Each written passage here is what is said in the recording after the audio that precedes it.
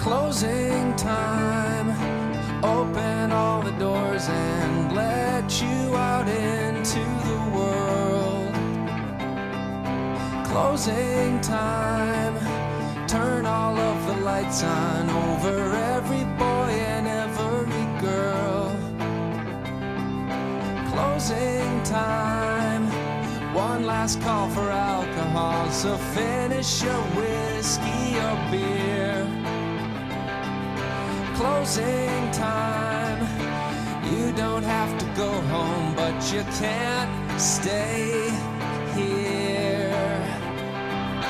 I know who I want to take me home. I know who I want to take me home. I know who I want to take me home. Take me home.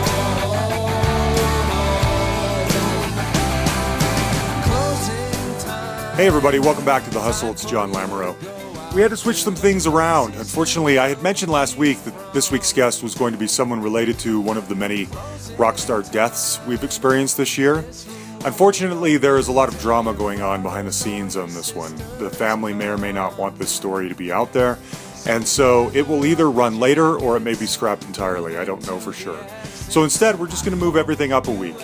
So this week's guest is Jacob Slichter, drummer for the incredible power pop band of the late 90s, early 2000s, Semisonic. Now, everyone knows Semisonic from this song right here, Closing Time.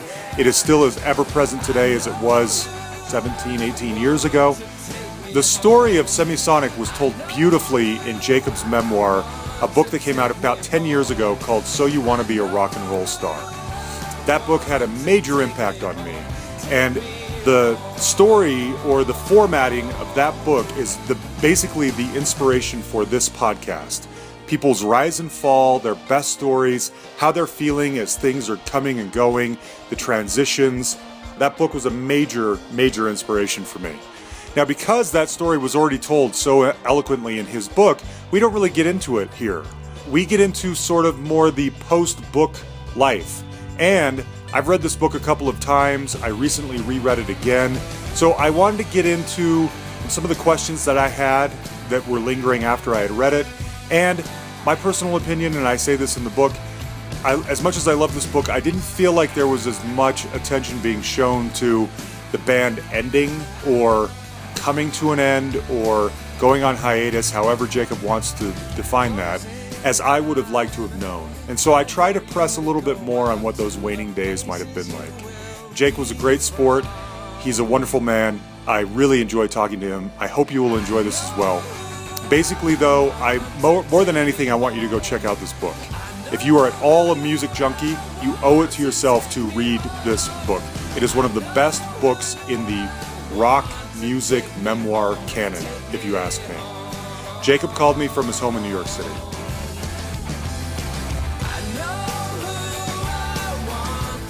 When I read your book, probably 10 years ago, shortly after it first came out, It was just one of the most delicious books I've ever read in my life. Wow, thank you. It absolutely was. And I thought I would read something like this from every musician, whether I like them or not, whether they're big or small. I want to know all of this detail. This is the yummiest bit of information I've ever heard. And it became kind of an obsession for a couple of reasons. Number one, I loved everything you put. But number two, if I had one gripe, or not a gripe, but one thing that I left wondering about with the book, was that I felt like the first 250 pages are telling us the build-up of this band, and then the last 25 are like the fall of the band. Now, having reread it again recently, as I mentioned, I had assigned it to a bunch of friends in a book group we're all a part of. So I have like a fresh batch of questions for you. It was a little more fleshed out than it had been the first time, but I thought, man, wouldn't it be great if you could talk to your favorite artists about the exact things that Jake mentions in this book, but you could kind of push them a little bit on sort of when things get bad and when they start to come apart and the downfall. I want to know more information about that. Okay.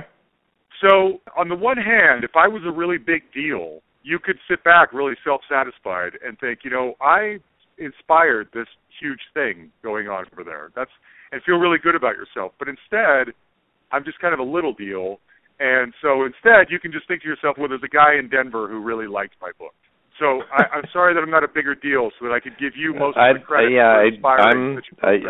It's not a thing for me. I don't think of myself as a big deal either. Well, so there you go. Okay, all right.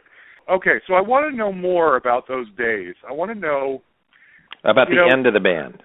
The end of the band, yeah. I have questions. Or the end of the band's touring and sort of, because we never really broke up, so right. The end of the sort of main period of the band. I'll give you an example. I mean, I don't know about you, but I've lost jobs before, you know, and there's those lead up to maybe things are going bad, and so there's those days like on a Sunday night when you just can't. You're so sick with anxiety that you have to go back to work the next day. Sure, yeah. Or those moments when your boss comes by your desk and says, hey, let's talk for a minute. And you know full well you're going in there to get fired or get, lambasted for something. Mm-hmm. That sick, sinking feeling, I know what it's like to live with that. And I wonder if that is at all attributable to or an example of how you might have felt in those waning days when the royalty checks get smaller and the crowds get smaller and the interest gets smaller. How are you feeling in those days? I think that the thing that we, or at least I think this actually speaks for Dan and John, although you'd probably want to check with them, but what I really remember most is there's no winning here. I mean, we made a record. That? What do you mean? Well, I mean, in the sense that there's kind of an illogic to this particular thing that we're pursuing, because we were told, for instance, we made 3 records. So Semisonic made 3 records. Our first album was called Great Divide. Our second album was called Feeling Strangely Fine.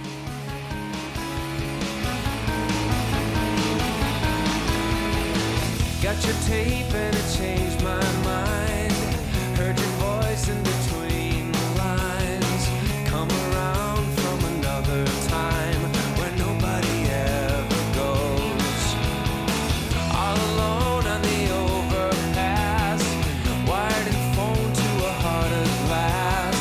Now I'm falling in love too fast with you are the songs you chose. And all the stars pray for me, say the promise you long to keep. I can hear you sing it to me in my sleep. I can hear you sing it to me in my sleep. And our third album was called All About Chemistry. Our first album, Great Divide, was a critically acclaimed commercial flop. Mm-hmm. Our second album was a critically acclaimed commercial success, and it had a hit song called Closing Time on it.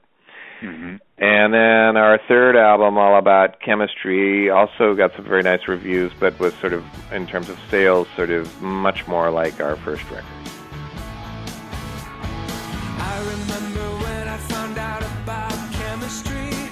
It was a long, long way from here. I was old enough to want it, but younger than I wanted to be. Suddenly my mission was clear.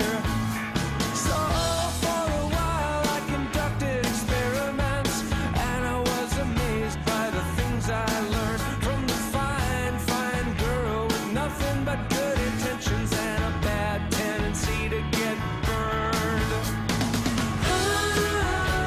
All about chemistry. Won't you show me everything you know? Wonder what you do to me. Oh, oh, oh, oh,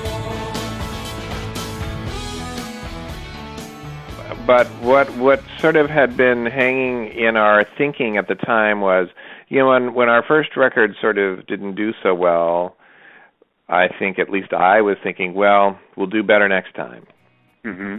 And then our next record came out, and we sold. So our first record sold 30,000 copies.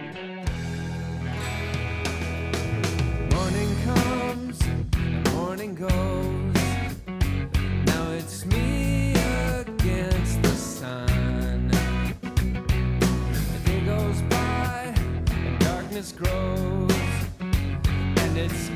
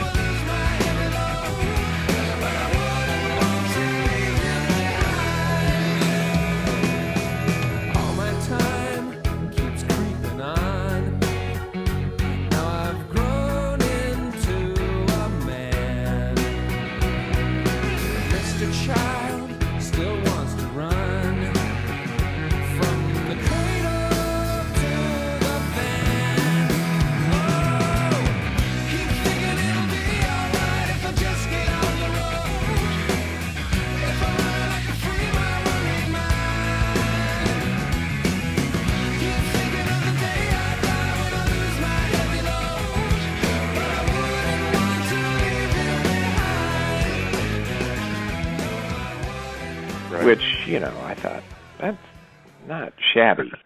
No. But our record, of course, back in the 90s, that was sort of for major label releases, that was considered very shaky. Our second record, Feeling Strangely Fine, had a hit song on it, actually several hit songs, Closing Time being the biggest, and then there were others that were sort of hits overseas. Nobody knows it, but you've got a secret smile, and you use it only for me. Nobody knows it, but you've got a secret smile, and you use it only for me. So use it and prove it. Remove this whirling of sadness. I'm losing and bluesing, but you can save me from madness.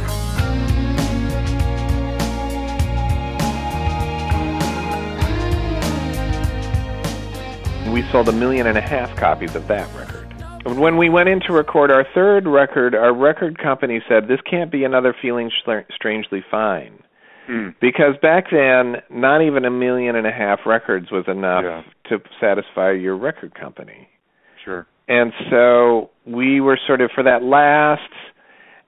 making of the last album and the touring of the last album and the dealing with the radio stations and all of that stuff, we were sort of kind of more and more just frustrated with the fact that the goalposts were so far unrealistically out of reach in terms of succeeding on a major label. And I think that we were exhausted from 10 years of touring. Yeah. So, we were sort of frustrated with our label, and our label was frustrated with us. Why aren't these guys selling more records? And then we had been touring for 10 years, and it's exhausting work. We'd be out, a lot of those years we were out on the road like 200 days. Yeah. In the year, and that's just really demanding physically. Dan and John were both married. Mm-hmm. Dan had a daughter at the time who had sort of a lot of challenges early in life and had to spend the first year of her life in the hospital. And so there were just a lot of reasons why continuing to sort of try and win at the record industry game just didn't feel like it made any sense, or it seemed like it needed some serious rethinking, and it was maybe just time to just sort of take a break. So that's what we did. So you had warmed up to the idea of it coming to an end before it actually did sort of come to an end. Were there not those days when you're... Well, I would say that, we loved... to do and... it was frustrating in terms of like, God damn it, I thought we made a great record and what's wrong? So there was that kind of frustration. But, the decision to sort of take a break was kind of it was a totally unanimous decision from the band. Okay. So there wasn't a sort of... shop around other labels and continued to try. No, we didn't get the sense that other labels were eager to sign us. Who's to say that we wouldn't have faced the exact same form of record business illogic that we faced at our own label. Yeah. But when you say something like, it was ultimately the band's decision to walk away, what were you walking away from? It sounds like at that point there wasn't much to walk away from anymore. We could have kept touring on our own, and we could have, just gone back into the studio and made another record on our own. Sure. Yeah. That's how we started. So we were plenty experienced in doing that kind of thing. Sure. Okay. And that's I want to get into more. I have a lot of questions about that too. But so there weren't those sinking feelings. So there were sinking feelings the whole last record. As we toured it, not as we made it, but as we toured, and we'd get reports that, radio's not playing your song. And, and I kind of knew what that meant because I'd been through it before. Yeah.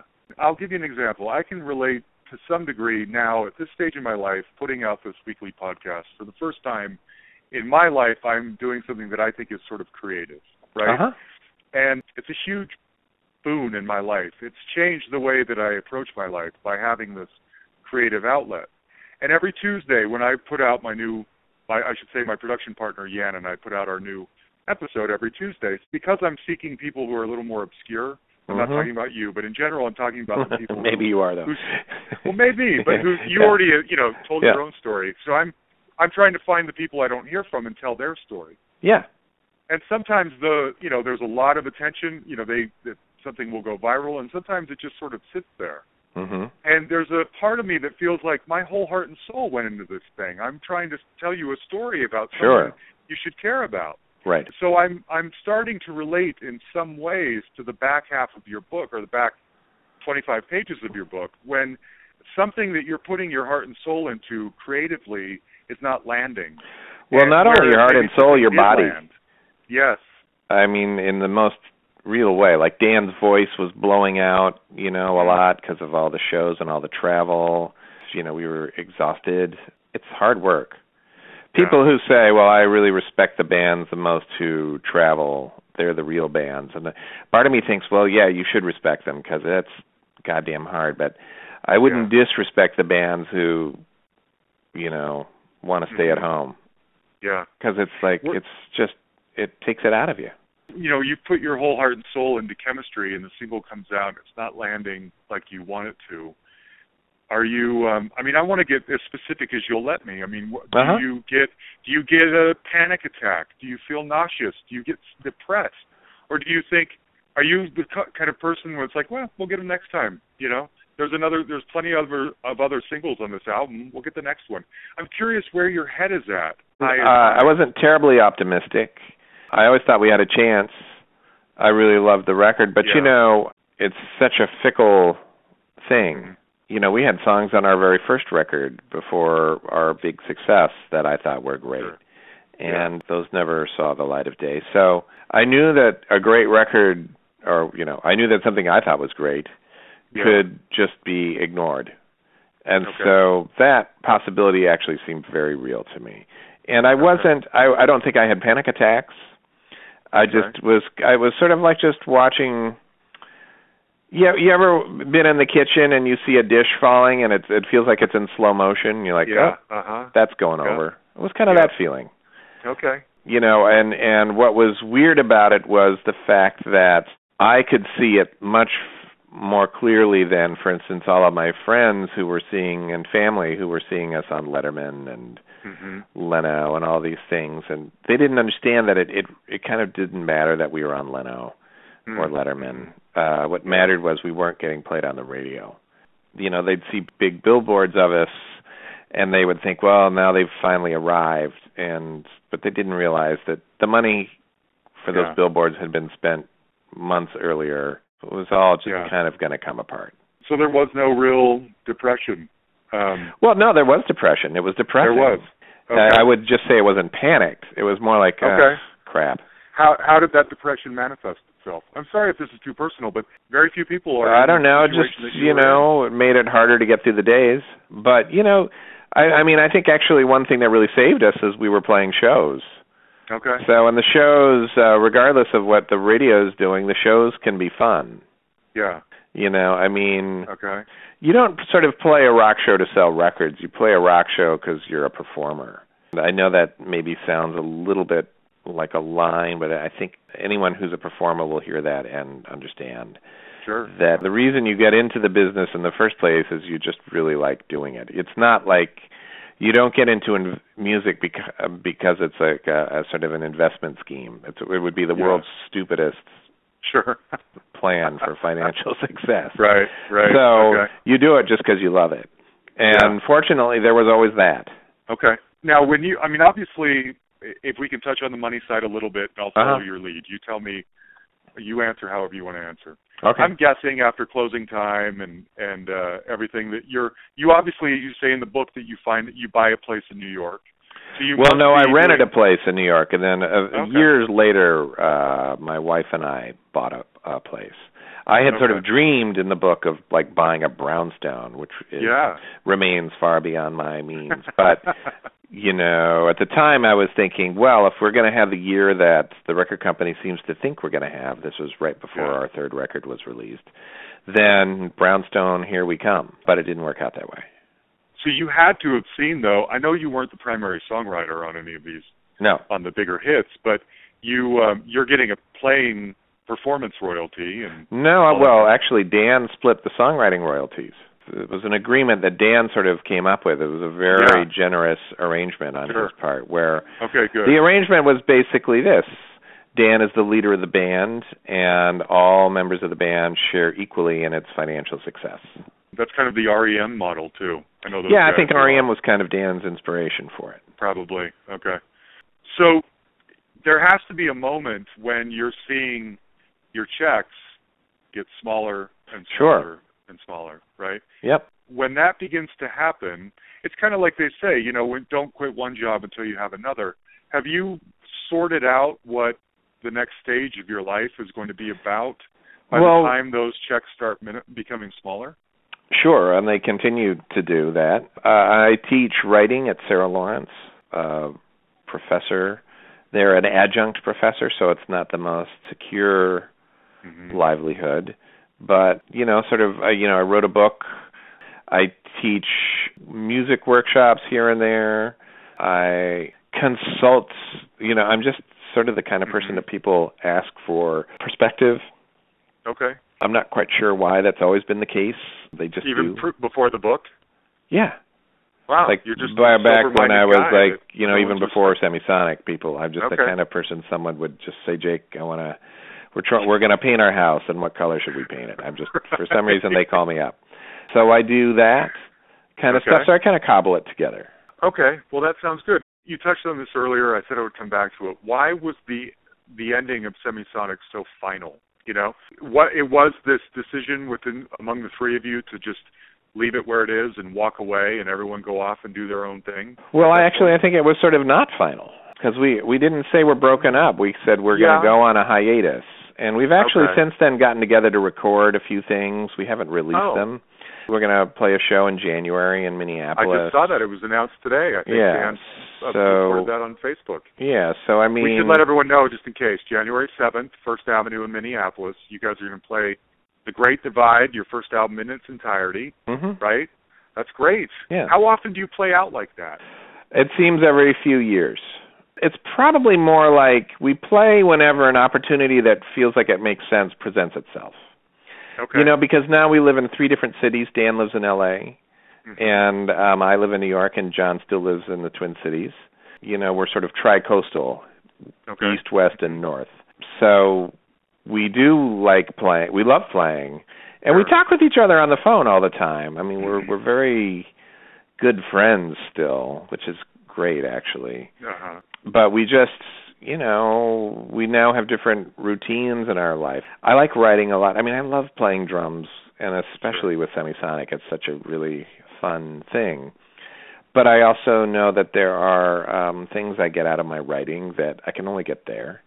And, John has a couple of cool music projects that he's doing in Minneapolis, and Dan has a really great career as a sort of songwriter, producer. None of us feel like we're missing anything or like... Okay. I think one thing that really helped us is that I think all of us view Semisonic as a success story, as an improbable success story, not the big one that got away, because it actually didn't get away. We actually had some great success. What got away from us was even more success, but we don't have... I don't think anybody sort of... I mean, I look back and think, boy, if this had gone differently, we might have broken through to an even bigger level. But I don't look back and think like, God, what a shame. Right. I don't. When you look back like that, can you pinpoint one thing in your mind that would have made that difference? Actually, the very first album. The single they chose for our first album, I feel, was the wrong single. Absolutely, it was. I always had thought that our first single should be a song called FNT. Fascinating thing, you delight me, and I know you're speaking of me. Fascinating thing, get beside me, I want you to love me. I'm surprised that you're lovely and you're perfect, and that's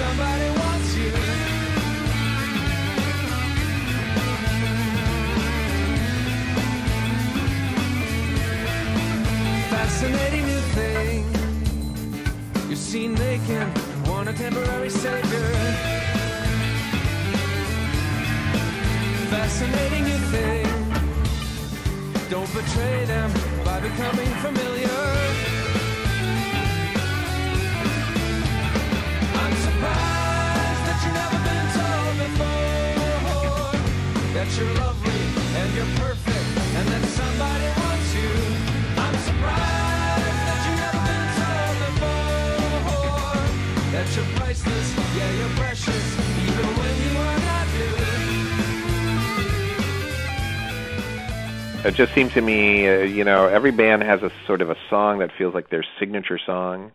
Mm-hmm. And that one, to me, just felt like, this song is really who the band is, and everybody loves it, and it just feels like if I were going to introduce the band to someone, this is the song with which I would introduce ourselves. Okay. But instead, MCA Records, because they wanted to sort of break through on alternative rock radio, chose a different song, a sort of an emotionally darker song called Down in Flames, which is a great song, but I just don't think it's not the kind of song. No. Some songs make a great first impression, and some songs don't do that, but then they come back later and sort of just they really stick with you. And I think Down in Flames is more of that second kind of a song. I agree. But you don't have that kind of chance on the radio.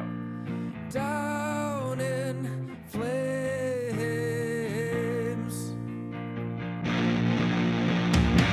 I said, friend, you have a life to see. Why do you want to scare me so? All the suffering and mystery in me, I can't even pretend to know. So you never even get to go down, down in flames. You never even get to go down, down in flames.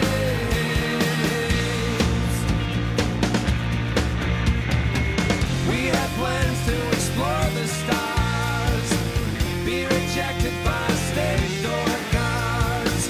Mining for gold is the time unreal. Not stifling behind suburban wheels. Not stifling behind suburban wheels. Yeah. Yeah, my buddies and I at the book group were discussing that very thing and how it's a good song, but it doesn't encapsulate who you are, and it doesn't announce who you are. Exactly. I wonder, though, and it's interesting, and this is maybe too insidery of a question, but does the success of Feeling Strangely Fine, does that not course correct the mistakes made on The Great Divide to where it balances out in the end? Not quite in my mind, because, just think of yet another big song from Semisonic, Closing Time. Right.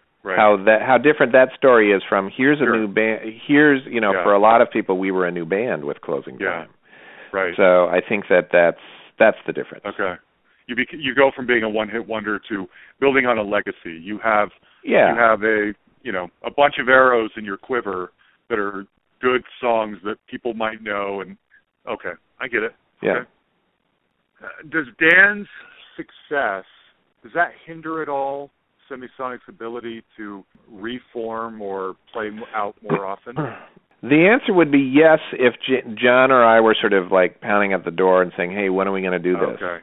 Because, of course, Dan does have a super successful career. But Dan is just as much wanting to do these shows as we are. Really? And okay. I kind of feel like somehow we've avoided, you read a lot about sort of legacy bands, sort of 70s rock acts where like the drummer's like freezing in his,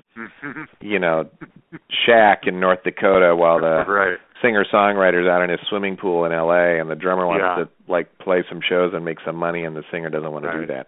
That's not what's going on with us. I feel like we're pretty much all on the same page in terms of liking to play shows. We all really have a fun time when we do it. That's huge.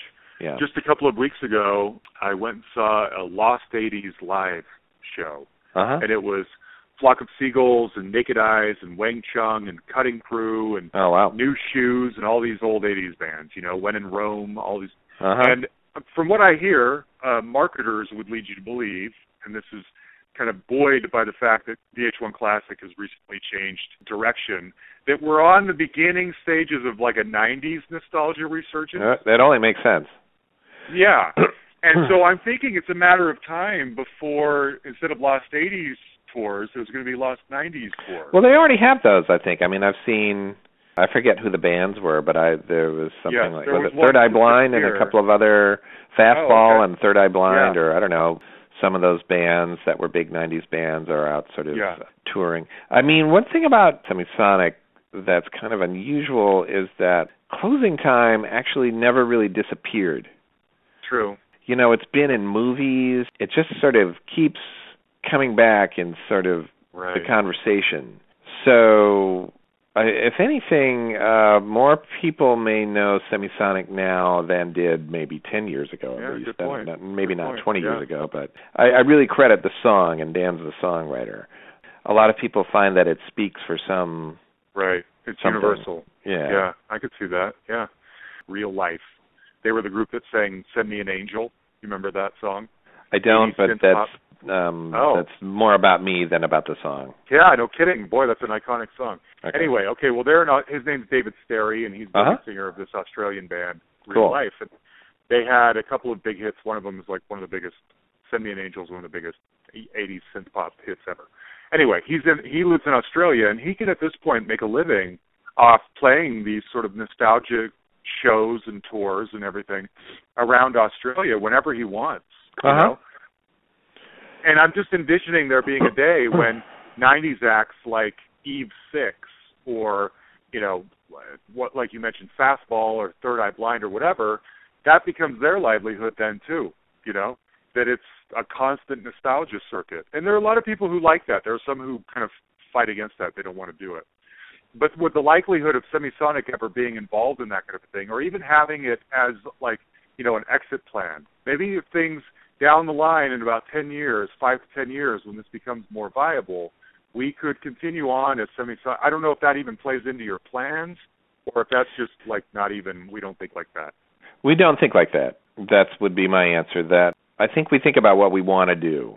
If some opportunity came up and we were just really interested in it, like if one of these shows came up and it just felt like, wow, that sounds like a lot of fun, and or that just really seems like where we're at in terms of what we want to do right now.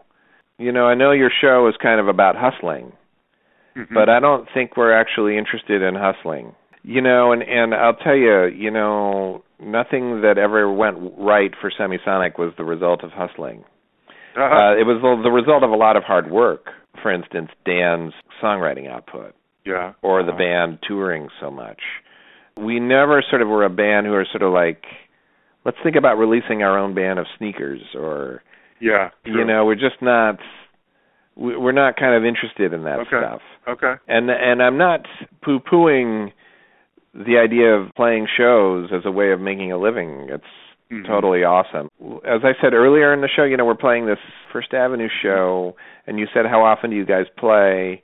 And I said, well, we play whenever something comes along that feels like it makes sense. And that's kind of, you know, it has to sort of make a sort of a larger organic sense with what's going on in our lives.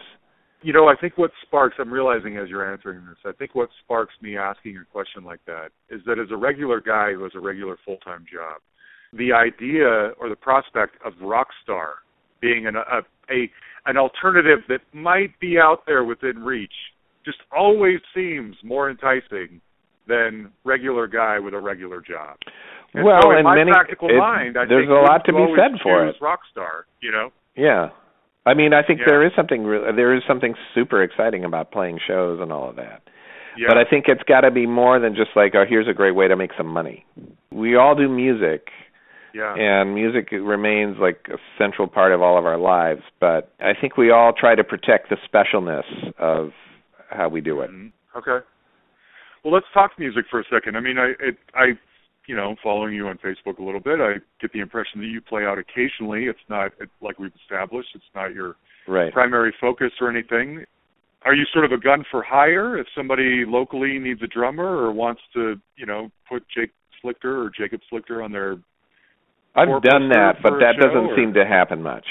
Oh, really? Yeah. Okay. So what is your musical outlet now? How do you... I mean, I have a band in New York that I play with. It's sort of like a punk band as bowling league.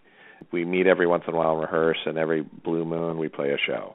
and that's fun. That's probably the main, I do other music, but in terms of rock and roll, that's kind of the main thing. Okay. I'm going to throw in some questions that came up from the book and that some of the listeners and my buddies who had just recently read the book kind of threw out there. Okay.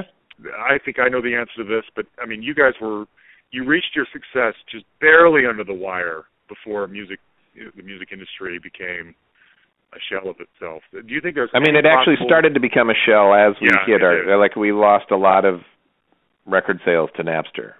Yeah, very true. I think I discovered Napster around 2000, 2001. Yeah. So it would have been, just barely happening. Do you think there's any possible way a band like yours would have reached any success in a climate like today's music industry? I think so, but maybe it would have happened very differently. For Semisonic, it happened by way of the radio, and my sense, I'm just not current enough in terms of the workings of the business to say, but my sense is that if you were going to succeed today, it wouldn't be because of the radio, it would be because of other things. Okay. Yeah, probably true. So, but I think that, Semisonic, Dan's a great songwriter. Mm-hmm. And having great songs, you've always got a chance. Sure, that's true. That's interesting. A lot of people I interview for this show have said that same thing. Now, this might be too personal, or you may choose to not even answer it very directly, but did you ever come to resent Dan or anything as being the front man and primary songwriter? Was there ever any jealousy or anything like that, or did you see yourselves as a unit? Oh, I definitely always saw us as a unit. I mean, there are times when,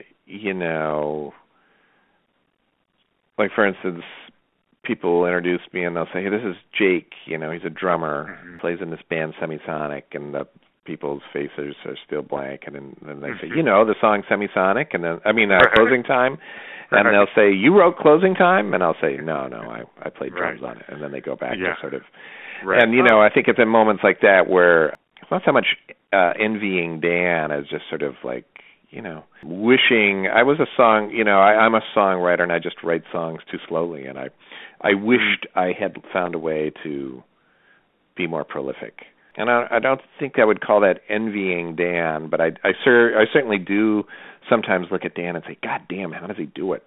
Right. The guy is like a songwriting machine. And he is. By the way, I got to put in a plug, anyone who's listening. I really loved Dan's last solo album. Well, both of his albums. Yes. The most current one was fresher on my mind. But, really, he's special. I Absolutely. Agree.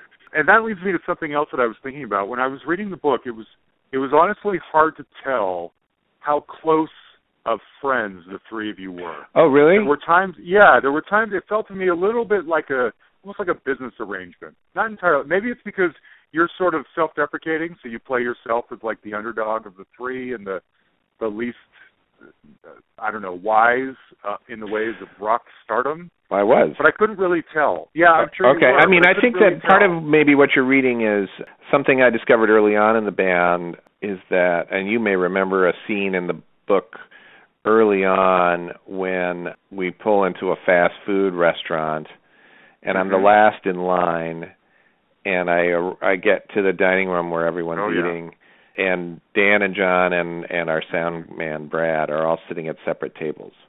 Mm-hmm. And I was like, wow. Yeah, iconic image. And what I learned, I was new at that point, what I learned, not too much afterwards, was that you really value your privacy.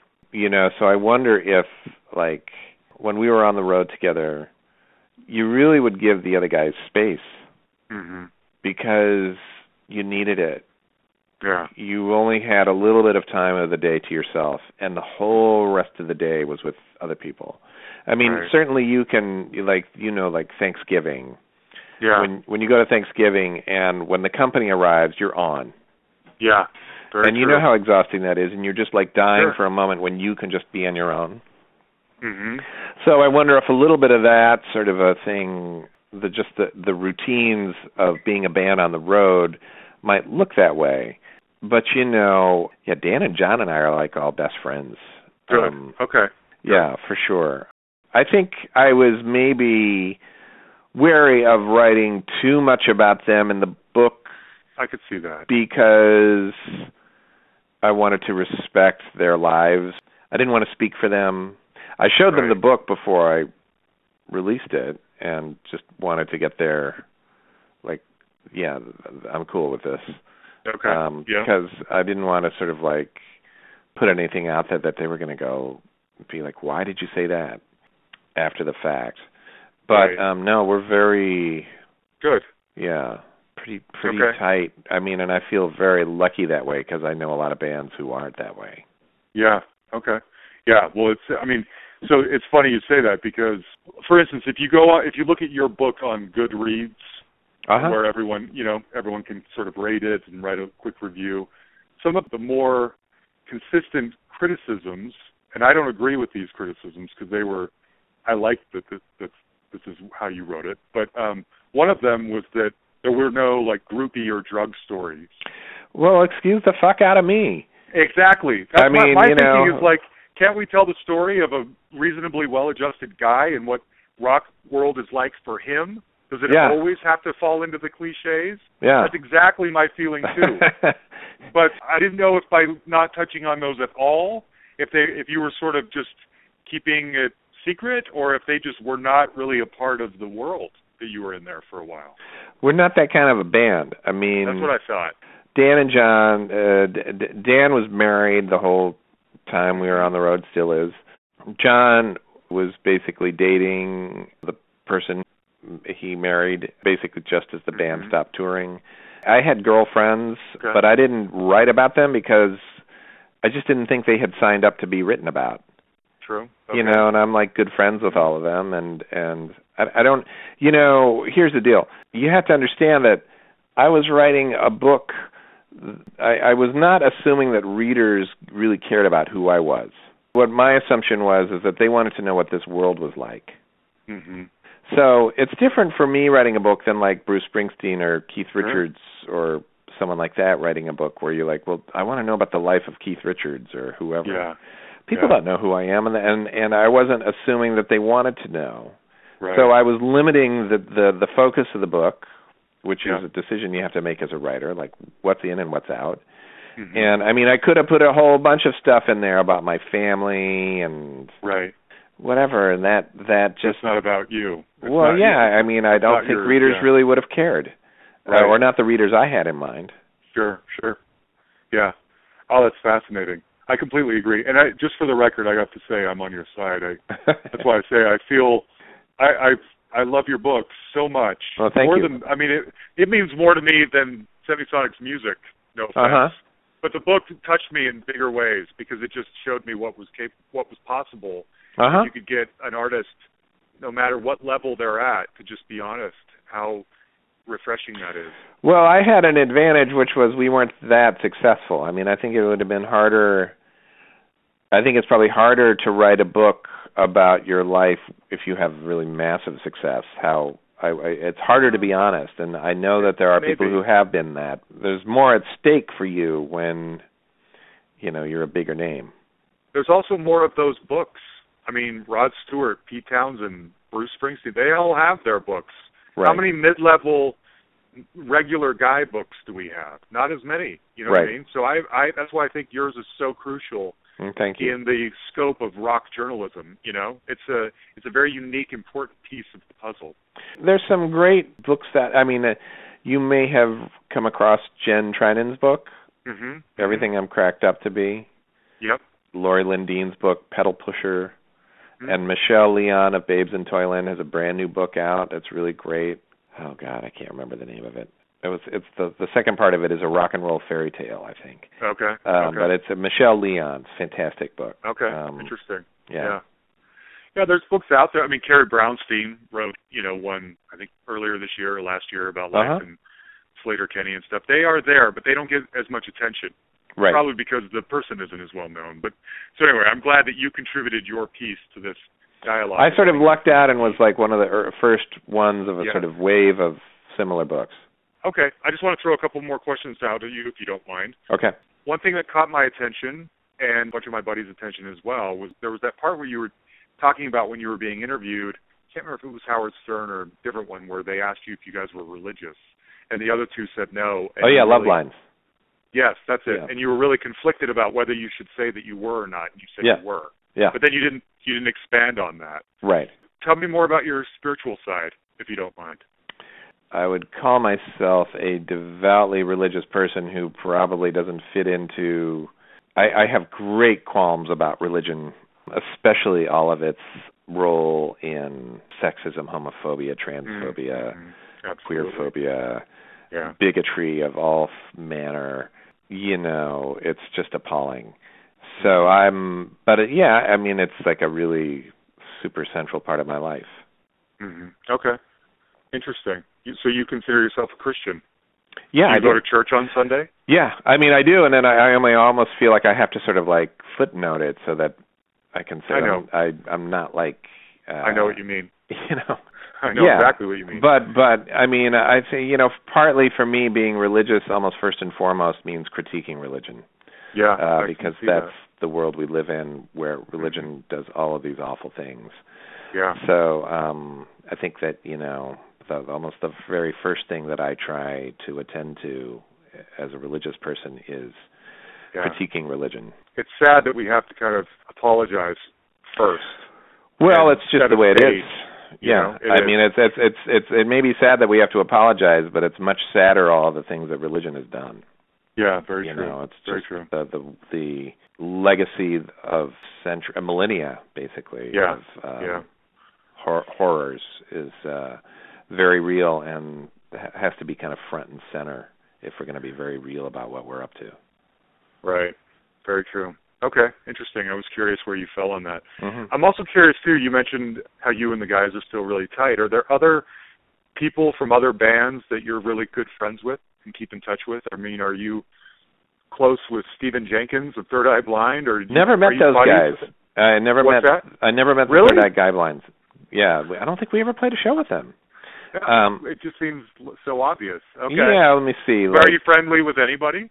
Sure. I like some of the guys from 3 Pound Thrill. Very close with those. Talk with those guys all the time on the internet and emails. And let me see. Tim Smith, who plays in Sheryl Crow's band, and I think is in Jellyfish, and great guy. I sort of like we touch base once in a while.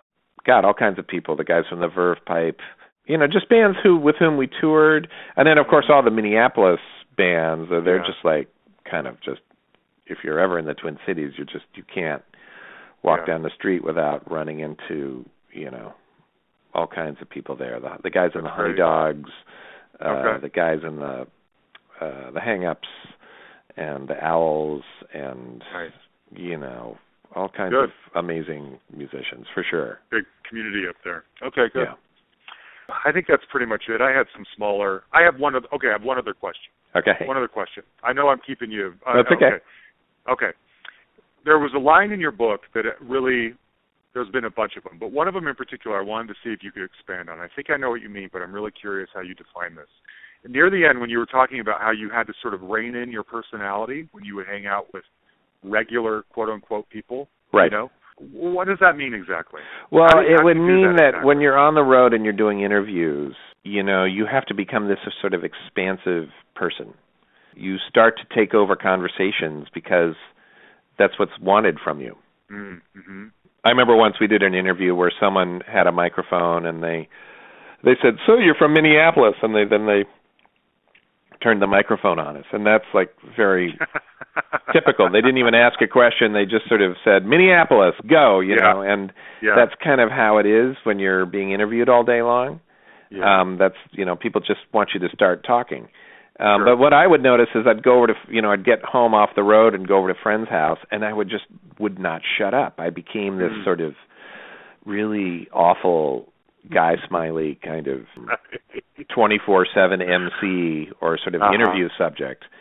And I just was like, God, I'm just awful. These are my friends, and here I am. I'm just talking about myself all day long, and it was just a really creepy kind of feeling, and I just kind of, it was not that I was avoiding my friends, it was that I was avoiding being this kind of interviewee persona in front of them. Yeah, had to dial it back. Yeah. I'm not used to it yet. Mm-hmm. Personally, when did you get married? And do you have any kids? And no kids. We got married in 2007. We met in 2001. And oh, wow. Yeah. My wife Suzanne is an amazing poet and sort of my writing mentor of sorts. That's great. Yeah, we met in 2001 and have been together ever since. Great.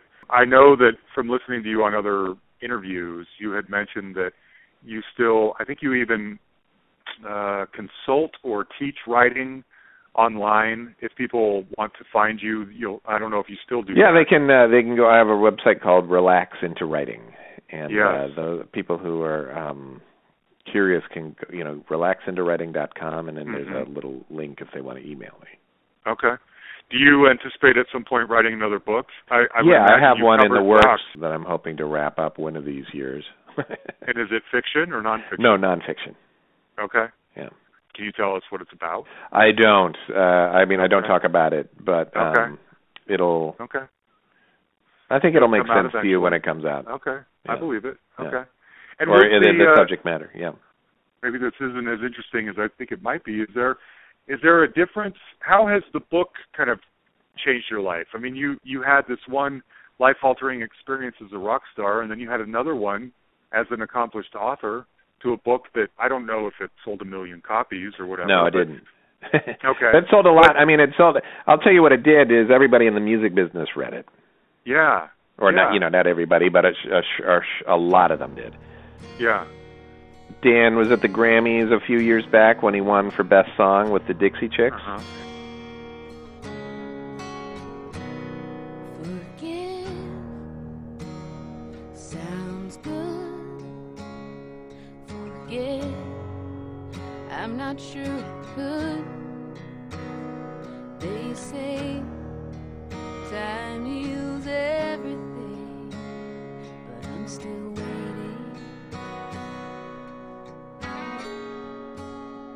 I'm through with doubt. There's nothing left for me to figure out. I've paid a price, and I'll keep paying. I'm not ready to make nice. I'm not ready to back down. I'm still mad as hell, and I don't have time to go round and round and round. It's too late to make it right. I probably wouldn't if I could, 'cause I'm mad as hell, can't bring myself to do what it is you think I should. I know. He said that, people behind him would tap him on the shoulder and say, "Hey, I read your drummer's book." That's great. And that's really fun for me, and I think Dan really has fun sharing that with me because Dan knows how much I wanted to be a songwriter. Yeah. And this is sort of like the next best thing for me. Yeah, good. Well, great. Thank you, Jacob. I don't know, do you care? Jacob, do you care? I go by both. Okay. Yeah. Thank you so much for doing this with me. Yeah, absolutely. I really appreciate it. Thank Your you. book was a big game changer for me in my life. I'm so happy to hear that. Yeah, I like the band, but I love your book. Well, thank you. There you have it, Jacob Slichter. I love him, and more importantly, I can't stress this enough. If you at all care about music and you have not read his book, So You Want to Be a Rock and Roll Star, you owe it to yourself to do it. It is so good and so informative, and for me, as you could tell, it was somewhat life-changing. So get it from the library, buy it on Amazon, get it on Audible, whatever you have to do, but check out this book. It's not even that long.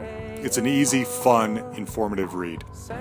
Now, next week's guest is going to be a member of a band that was around the same time as Semisonic, very similar sound to Semisonic. This one is a listener request, so come back next week and check us out then too. Huge thank you to Jan, the man, Makevich, for putting this together. Please find us on iTunes and subscribe to the podcast. Please write us a review if you don't mind, a good one or a bad one. I don't care. You can find us on Facebook. You can like our page. You can communicate with us that way. You can let us know if there is somebody out there like Jacob, an artist that you love that you would like to hear more from. please tell me who that is. I'll try and track them down, and I'll get them on the podcast if possible. You can also send me an email at thehustlepod@gmail.com, or you can find us on Twitter @thehustlepod. Oh, by the way, this song right here that you're listening to is called El Matador, and it was the song that Jacob wrote on their third album, All About Chemistry. I wanted to showcase a song that was entirely Jacob's creation, and this is it. So I hope you enjoy it. Thanks, everybody. But time keeps pushing me on now, and I'll ride this wave till the end. Please don't go away. Stay a while, stay a while. Please don't go away.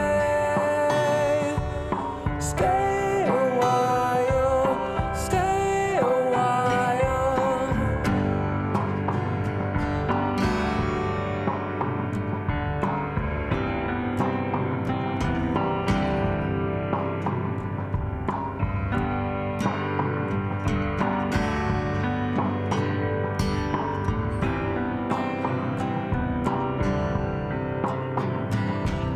Say goodbye to the weekend and the last of the summertime sun. Driving off the end of a decade. So many things to be done. September and the trees are restless. Wind chimes blow in the dark. Lying on the couch defenseless, with blue clouds, cord and spark.